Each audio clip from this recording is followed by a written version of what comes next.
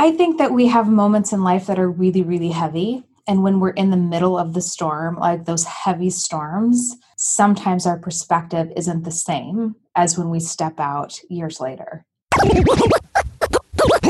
This is Your Kick-Ass Life podcast, episode number 322. This is the Your Kick-Ass Life podcast with Andrea Owen, a no BS guide to self-help and badassery. Because ladies, let's face it, life's too short for it to not kick ass. And here's your host, the girl who serves it up straight with a side of crazy, Andrea Owen. Hey there, ass kickers. Welcome to another episode of the podcast. I am so glad that you are here. I have another conversation about shit that matters with unqualified people episode coming up. And I chose this particular topic. I'm going back and forth about what conversations can I have with a friend of mine that people can relate to, that would be interesting for people, where we don't come on as experts, but more just having a conversation between two women about life stuff. And I thought of Nicole for a couple of reasons. So I met Nicole last year and we were in a mastermind together. We were immediate close friends. And during that year, last year, we took a road trip together where, as it happens sometimes, you end up talking about deep, dark secrets. I mean, those are mostly my favorite conversations, but Nicole and I took a deep dive into past relationships that we'd had, broken hearts that we've had. And so when I was thinking about an episode talking about big life challenges and the life lessons that come with them, I immediately thought of Nicole.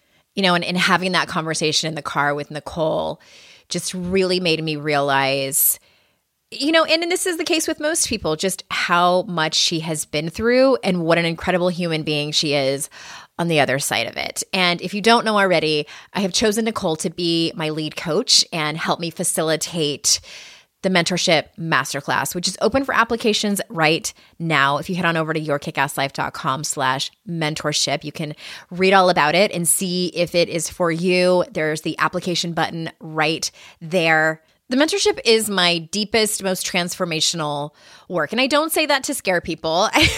I say that because if you're looking for a group program that is all about simple goal setting and going after your fitness goals and what I like to call surface level personal development, this is not for you. This really is a group program for women who are ready to implement the deeper work. If you read my book, How to Stop Feeling Like Shit, this is definitely the next step for you. If you could relate to a lot of those chapters, but really haven't implemented all of the things, then please go check it out.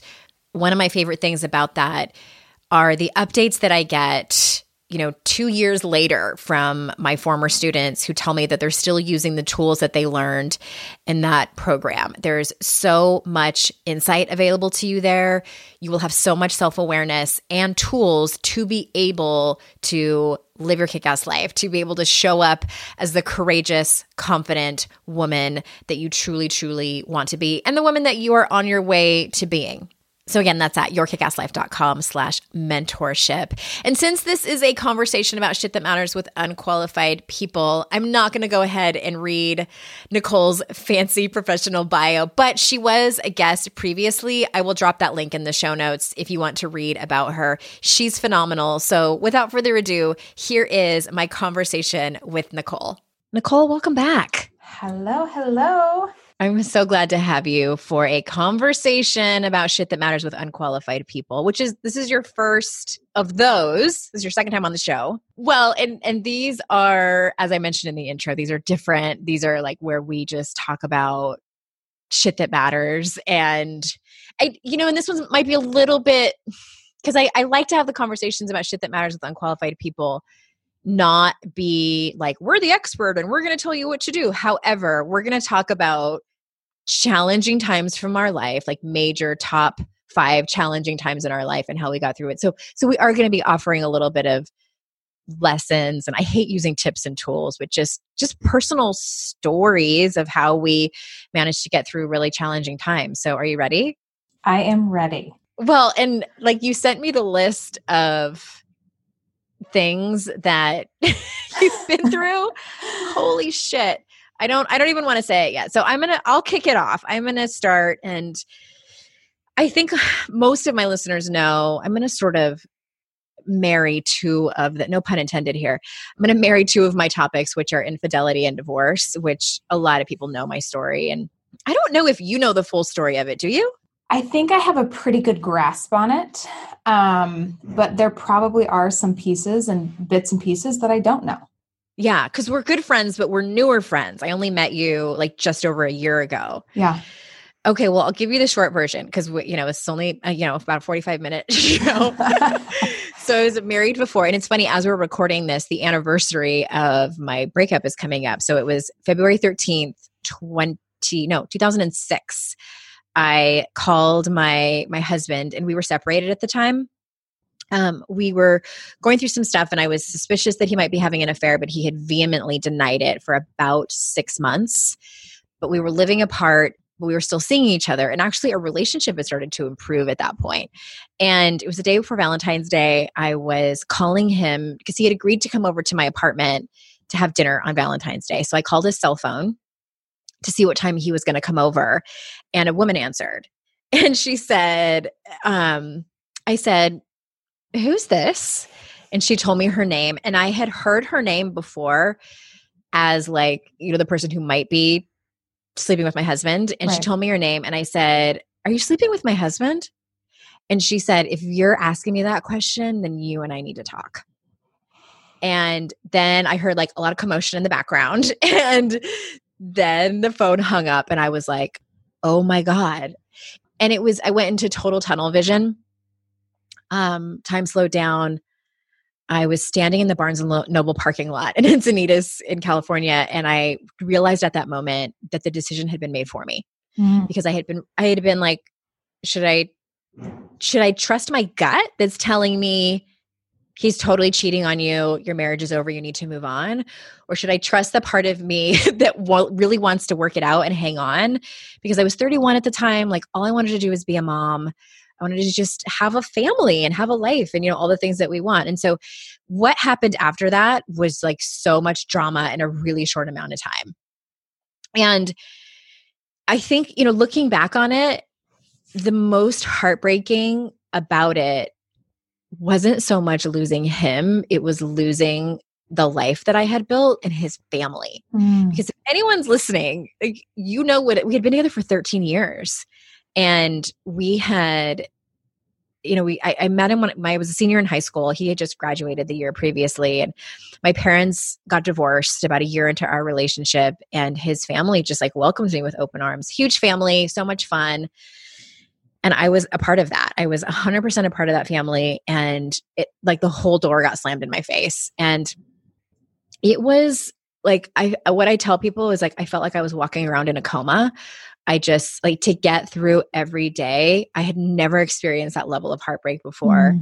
I was humiliated too. And people didn't understand that. They were like, why should you be humiliated? He was the one that, had an affair. And I think that the thing, looking back on it, when people say how did you get through that? My favorite thing that people say is, I don't know how you did it. I would never be able to do that. I'm like, yes, you can. You can, you just don't want to imagine it. Right. Right. I think the thing that got me through it was I had a couple of spiritual experiences. One was just I fell to my knees and looked at the sky and was like, I don't know how I'm going to get through this, but I'm ready to listen to whatever it is that is out there for me and whatever life is going to happen that's better than this one. Because I know I wasn't destined for this kind of feeling like rock bottom shit show. So that happened. And then also I was out on a run one time in a really beautiful part of Carlsbad and just looking out over the cliffs into the ocean and realizing how vast our earth is and how small my problems were. And both in the grand scheme of things, this doesn't matter. And it also matters a lot. Both of those things can happen at the same time. And I'm going to be just fine. So many people have dealt with so much worse, and it doesn't just diminish or dismiss what was happening to me, just that it was just going to be okay. So I don't know. What do you think about all that? I think that we have moments in life that are really, really heavy. And when we're in the middle of the storm, like those heavy storms, sometimes our perspective isn't the same as when we step out years later, right? Like, Yeah. I think it was really powerful, your moment in Carlsbad when you were like, I can simultaneously believe that this is really hard and then I'm going to get through it. Like, what a moment. Like, and how. And it really was just a fleeting moment because then I was right back into my heartbreak. Yeah. But like, those are those moments of like, hope, right? The moments of like, okay, I can do this, that little bit of grit, that little bit of belief in yourself and belief that we can make it through hard emotions and persevere. Yeah. Yeah. I think also just like one more thing that helped me was really truly working on forgiving him because the more I blamed him and was really angry and bitter, which I think everyone needs to go through that, right? Like I needed to rage and hate him and blame him for all of my problems. And then when I was done, I just was like, this isn't going to get me anywhere. It's really allowing him to take up so much space and energy in my life when he truly does not deserve it. Also, like, and I don't know how helpful this is for people, but I always tell people like, whatever motivates you, whatever works. That was hugely motivating for me to be successable. I was like, oh, you don't want to be with me? Watch this. I'm going to make you regret that choice. So yeah, that was helpful for me too. I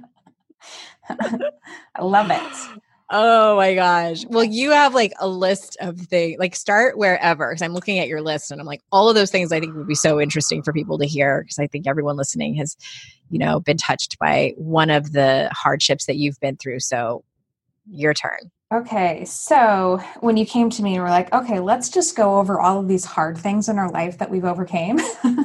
I was like, oh, let me start making the list. And I really went back to like, I think we all have a moment in our life and that it's like, okay, I was this one moment and this happened. And then I was somehow just a different person. Everything changed. Yeah, everything was different, right? And I think when I looked back, I actually tried to find that moment at the earliest age that I could.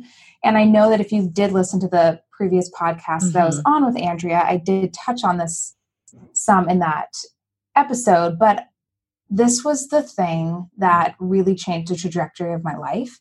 And it happened when I was 13 years old. So I was having a normal day in junior high school and it was the end of the day. And I can still when you have those moments that you still remember, like how you just said, you were in the Barnes and Noble parking lot, right? I still can remember being at my locker. I remember which locker it was. And there was this boy that walked up to me and I kind of turned around and he asked me to be his girlfriend. And this was a kid. So was this like 7th grade? Yes, I was in 7th grade. Yep. And so this kid was a kid that I didn't really know, right? I mean, acquaintance at best. And I was just like, I'm really sorry. I cannot be your girlfriend. I don't really know you, but maybe you can give me a call sometime. And that was really kind of how we left it. And so, like I said, I left it at that and I left, I caught my bus home, and I got to the house and probably 15 minutes after I got home, I got a phone call from another kid at my school that was really an acquaintance. Like I didn't really know him really well. And he got on the phone and he said, just so you know, Tim killed himself. And I said, what?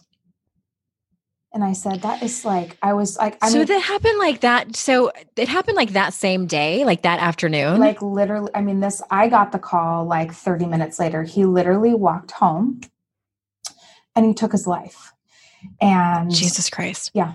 And that was really where I was at. Like I was 13 years old. I had no idea how to really even wrap my mind around what suicide was. Yeah. And here I was, and my first reaction was, holy shit, I did that. Yeah. Did he leave a note or anything? No, he did not. He didn't leave anything. God, his poor parents. Yeah. And that experience, right? Like that. So the rest of the day played out that the school ended up calling my parents. Like, I just remember like sitting in my room, like trying to navigate, like really feeling numb. Like, what, like, how could this have happened? And as the next few days played out, I basically became like, I created a whole new life view for myself. And it was basically that I can never control how someone's going to react to something that I say. Mm-hmm. And so I am going to be the manipulator of my life, right? Like I created a really unhealthy toolbox for myself. Yeah. And it was I know that I can handle everything. Like, I'm still standing. So I'm going to make sure that I know whatever I do, whatever I say, that the other person in any interaction with me is going to be okay. I know that I can handle the worst, but I have no idea how another person is going to react. And I'm going to manipulate all of it to make sure that I never have to feel this way again. And so enter like massive people pleasing mode. Really for 20 years of my life. It was as unrational as it sounds. I had a huge fear that I was going to say something and someone was going to take their life. To wrap my mind around probably all of the things that I really did to myself from that point forward, just because of my outlook of thinking that I could handle everything, I got myself in, like, I never put myself first. And like I said, I really did that for 20 years until I got counseling in my 30s. And it wasn't like, I always thought that I was better until I really started digging into the work and realized that it wasn't really better. I think everyone does. Like, maybe I just shoved that to a place that I didn't access, right? The pain and the hurt. Another really unhealthy tool that I learned to manage those emotions was, I remember so many people coming up to me for like quite some time after it happened. And the first thing that they would say to me was like, it's not your fault, right? And like immediately in my mind, I was like, the reason they're saying this is because they do think it's my fault. And they're trying to make me feel better. Yeah. So I really like learned how to shut off uncomfortable conversations. And so anytime anybody ever said that, I was like, yes, I know, and I'm fine. Right. Like, that was my go-to. Like, I know this, it's not my fault, and I'm fine. And well, and you grew up in a smallish town, right? Yes. So it sounds like you couldn't escape it. No. Like, everyone knew. Everyone knew. Right. Like, and everybody was looking at me, and like everybody knew what happened. So yeah, it was, I really built a lot of walls and barriers and, to try to control my world. Yeah. That's what it became about.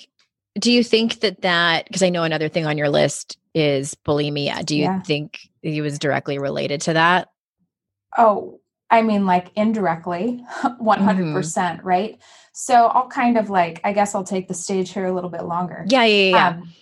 So carrying on with that and like my people pleasing behavior, it really led me into some unhealthy relationships.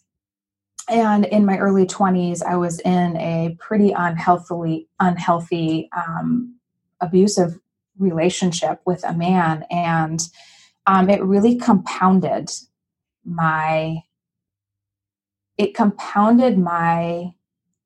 belief that I had no control over anything that was happening. And so what had started at 13 built up, right? Like me trying to control my environment, and then me getting into an emotionally unstable relationship.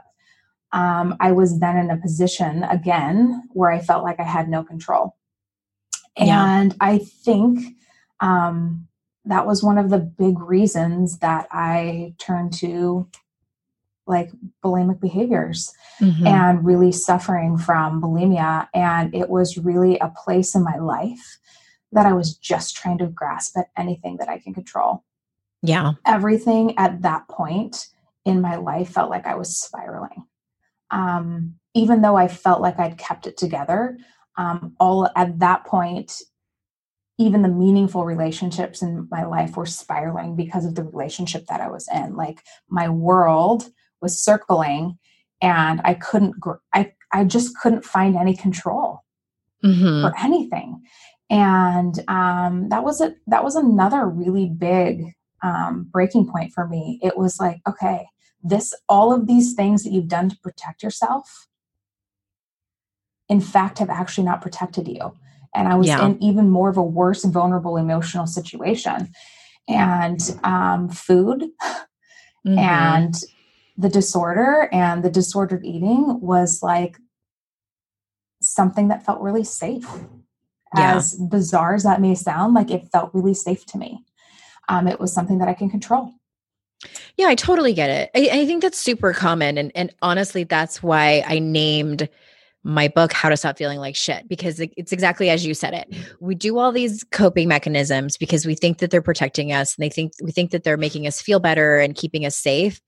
And they work for a little while. There's a saying in 12-step programs that says it works until it doesn't. Right. And that's what it sounds like you were doing, as I was doing too. It was like, and so many listeners, I think it works until it doesn't. And then when we get to the place where we realize it's not working anymore, those behaviors feel like shit. Staying in the dysfunctional relationship, doing addictive behaviors like bulimia, or even if it's, restrictive eating or over-exercising. And then it feels like such shit, but we don't know how to get out of it. Right. And then that's, really what the theme of that book was. And I was the same, like my codependence starting when, it's funny, my high school boyfriend posted something on Facebook, just something random. And it kind of like sent me down the rabbit hole of remembering like how I was. He and I started dating when I was 15. And that was probably like the last normalcy I had entering that relationship with him.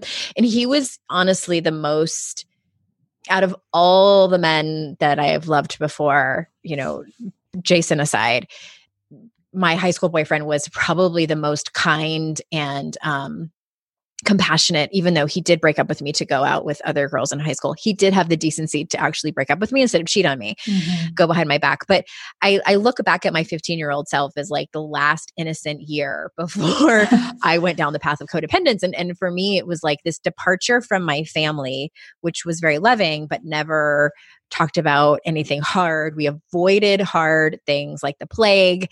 And I was so determined to find my esteem and love and value and worth through the eyes of someone else, specifically my romantic partnerships.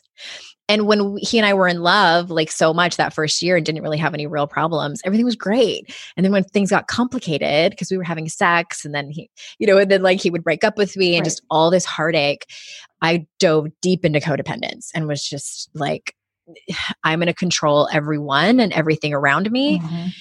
And if I can't do it, that's where I start to spiral and try to hold on even harder to whatever I can. And it was affecting my friendships and my parents and just my life in general. And then that's where my eating disorder came in. And for me, it was heavy calorie restriction and over exercising. And really it wasn't until it's sort of ironic how I ended up healing from those things. And it reached a fever pitch. So that stayed with me, and like massive love addiction. I esteemed myself and got high and found my worth through men and relationships. So it was just this constant cycle of cheating and then feeling ashamed and hating myself for it and wanting to find relief. So I would go out again and try to find someone to hook up with, it just over and over and over again. This went on for years. And then when it all came crashing down was actually when after my divorce, and I started dating the guy who faked cancer to cover up his drug addiction. He went to rehab, and I went and spent a few days at Family Week there, as a guest. And they were talking about all this stuff. They were talking about codependence, which my therapist, by the way, had told me about, but I was like, I don't know. I still think it's other people's fault. That's not me. I wasn't ready. I wasn't ready to take any responsibility for my life yet. But then I'm at this rehab place and, the counselors are talking about it. They're having 12-step meetings. There was a book in the bookstore about love addiction, and I started reading the first few pages. I was like, oh my God, she wrote this book about me. She wrote this book about my life. So it's like, I'm finally having this awakening, right? And then I really started to, that's really when all my work started. So I say all this because I think that and I'm curious about you, because I had to get to that place where it was just massive insight, right? Like massive insight and self-awareness.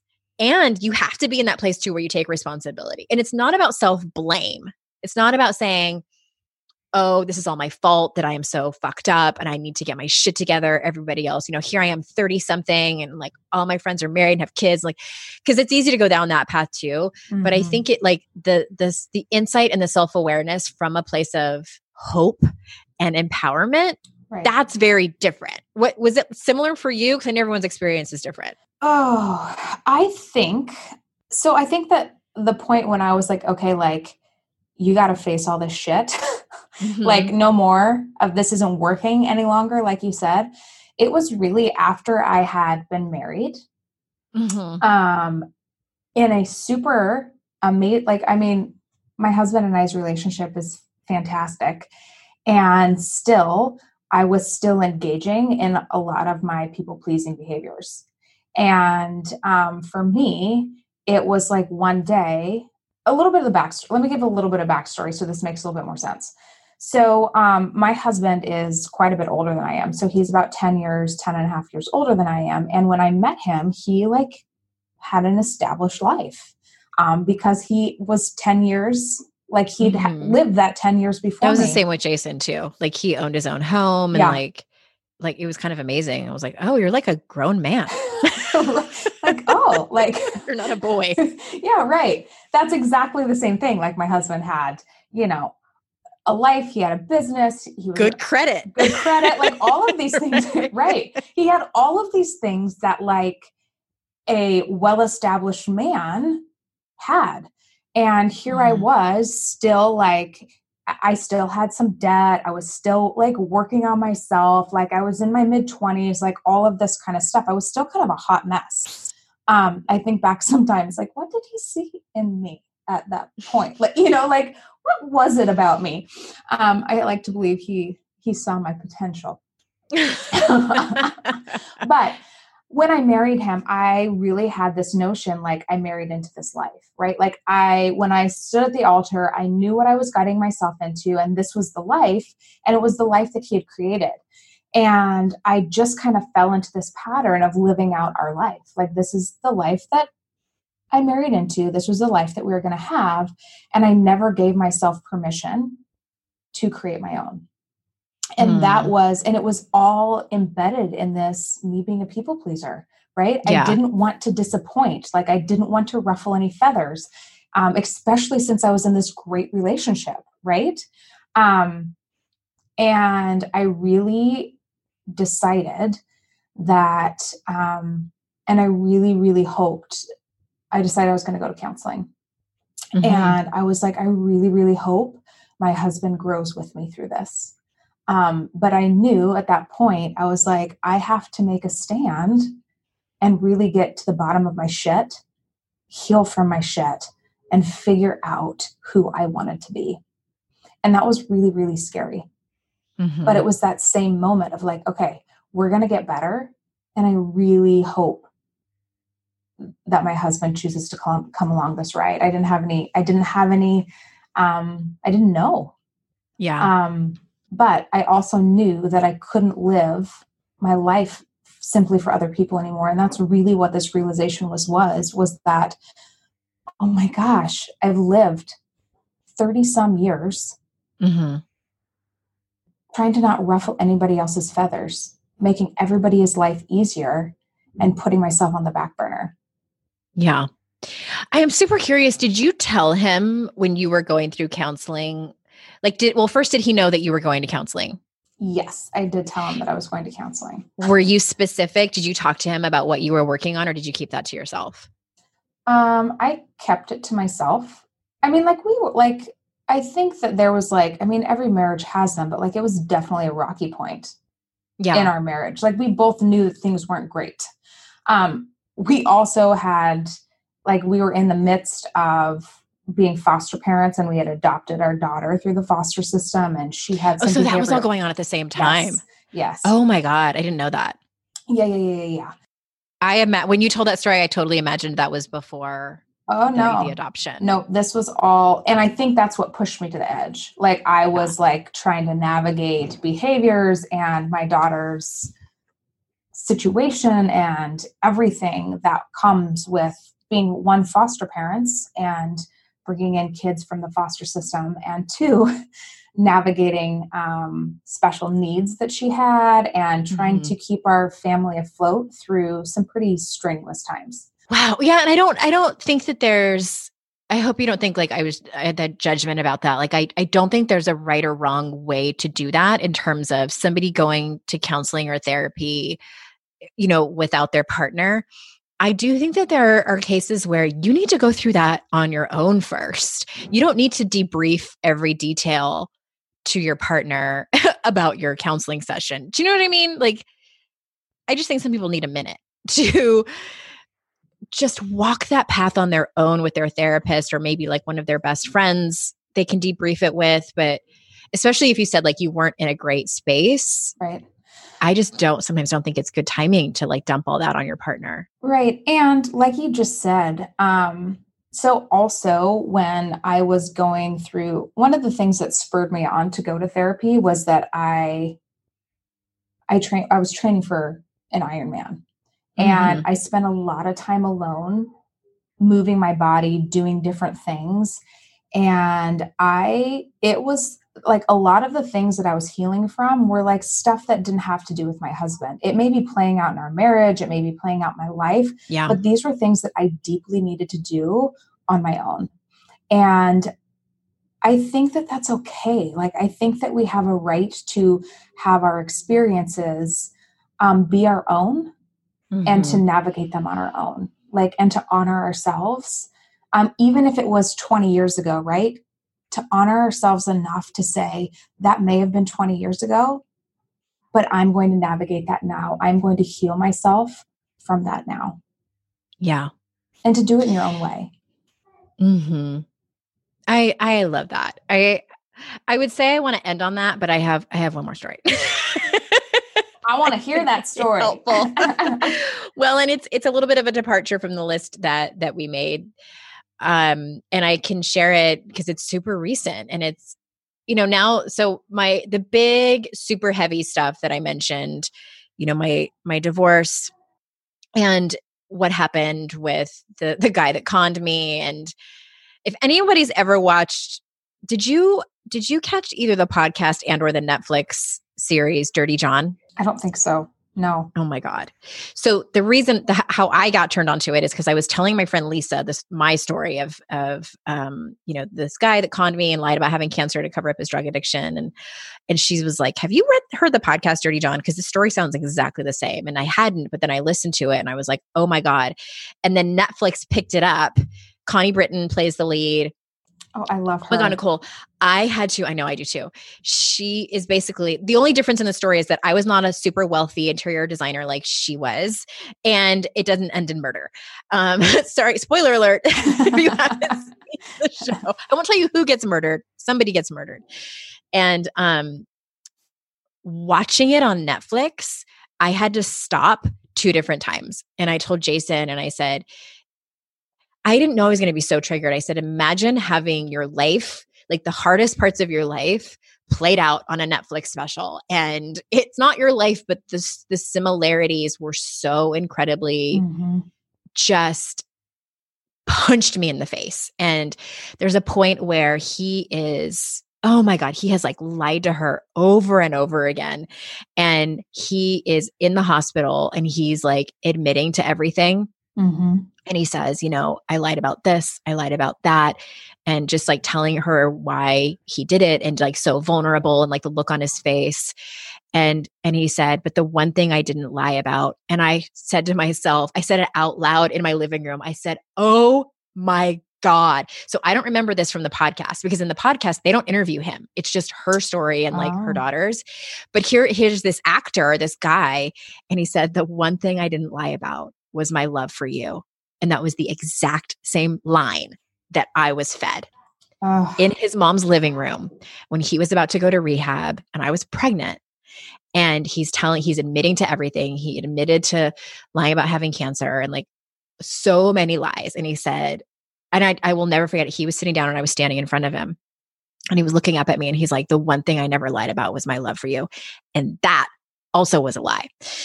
And when I'm seeing it like played out on Netflix and I was like, I had to leave the room because I thought I was going to throw up. And I just was like, okay, this is trauma. Like this is legit trauma that's happening. So anyway, I got off track there.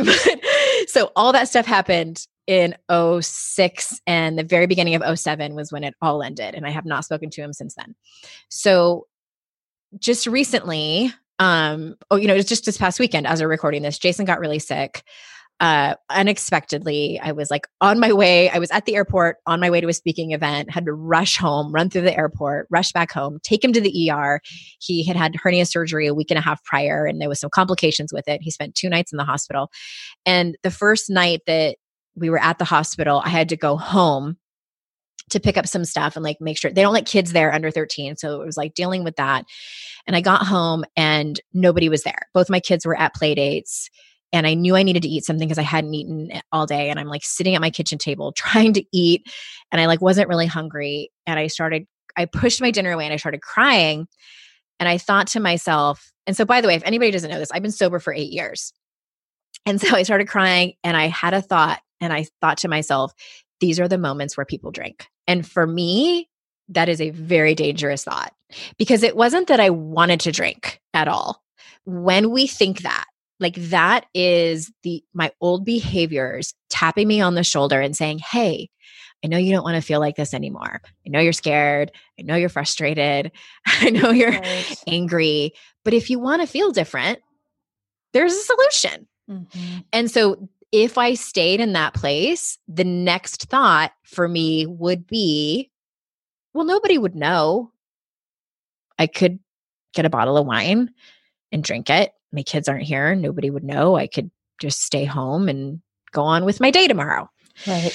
And that didn't happen. But I know through experience that even just the thought of these are the moments where people drink was enough to like make me like, okay, I have to call someone. And luckily one of my friends, like not even 30 seconds later, my phone rang and it was one of my friends. And I just like totally broke down, started crying. And I tell this story because I think I want people to know like shit still happens to me. And the difference is yes, I still do fall apart, but I think it's in such a more healthy human way rather than falling apart and then also falling back on all these old behaviors, which I know do not serve me. Drinking, right. There's a numerous ways I could have dealt with that pain and fear that would have put me back into a place that I'm not proud of.